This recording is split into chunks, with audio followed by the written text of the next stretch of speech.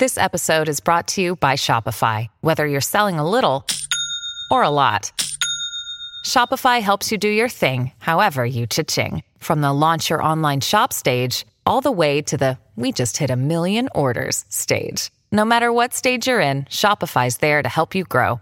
Sign up for a $1 per month trial period at shopify.com/special offer, all lowercase. That's shopify.com/special offer.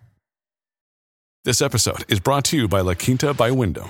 Your work can take you all over the place, like Texas. You've never been, but it's going to be great because you're staying at La Quinta by Wyndham. Their free Bright Side breakfast will give you energy for the day ahead. And after, you can unwind using their free high-speed Wi-Fi. Tonight, La Quinta. Tomorrow, you shine. Book your stay today at lq.com.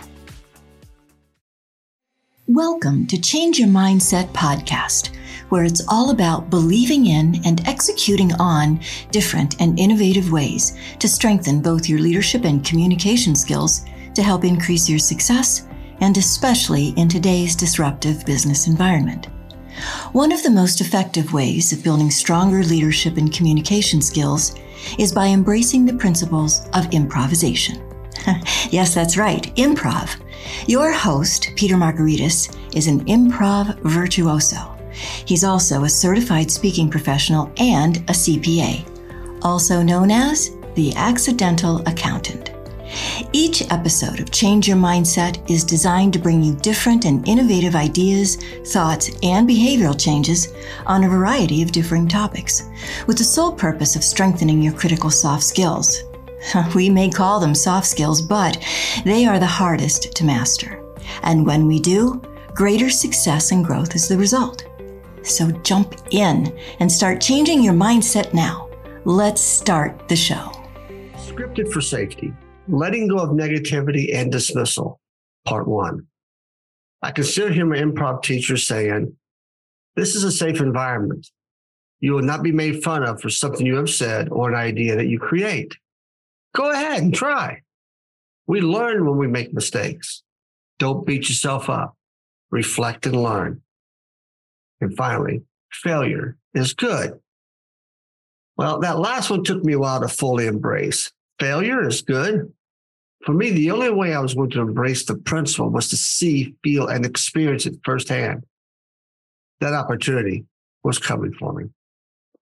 In an Improv Cincinnati workshop, a group of us were conducting an exercise where everyone lined up against the wall and 2 people had to step forward and do a scene. Soon enough, it was my turn to step forward alongside Merle. Our scene, Merle was driving a car and he was on my right. During our dialogue, I never mentioned anything about where we were, i.e., I never used a British accent or mentioned Big Ben up ahead. Nor did I think to ask him, "When did you learn how to drive a car with the steering wheel on the right-hand side?" I couldn't believe I missed it. That big, obvious sign that he wasn't driving a car designed for American roads. And I started beating myself up as soon as the scene was over. The Improv Cincinnati instructor, Tone, recognized what I was doing because my negative body language was as obvious as a right-sided steering wheel. Tone asked me to quit beating myself up and to take more time reflecting on why I didn't bring up the obvious in the midst of the scene. He suggested that once I understand how I missed that opportunity, that I keep that lesson stored in my long-term memory. I was learning, and that was okay. But in the moment, I felt like a failure. I was literally in an improv class and afraid to improvise. I was hesitating to go off script because it still felt unnatural to me to exercise that kind of courage. I had a lot yet to learn. You might have a lot yet to learn too. Mastering the art of business improvisation takes time and intention. But here you are reading this book and you're picking up some fresh ideas for how to bring your best self to work situations and to real life interactions. And maybe it's not so scary because you're not alone. Horrible bosses, dismissive peers. Imagine you're in a meeting and your boss asks you a question about your ideas on a particular subject. After you share your thoughts, your boss has that look of disgust in their face and says, "We can't do that because that's not the way we've done things around here." Or, "Nope, we've tried that in the past and it didn't work." Or maybe they just squint and shake their head. horrible bosses making us feel an inch tall. Perhaps your biggest problem isn't horrible bosses, but dismissive peers. When you bring up what you think is a viable and creative idea in a meeting, everyone starts laughing and someone says, there, he or she goes again, referring to your reputation for presumably crazy ideas while rolling their eyes. Negativity and dismissiveness hurt. It's that yes, but or no, because dynamic that we've talked so much together through this book. You don't deserve for anyone to do it to you, and you certainly shouldn't be doing it to others. Negating our colleagues is a dead end. When a peer or a boss responds this way, creativity stops.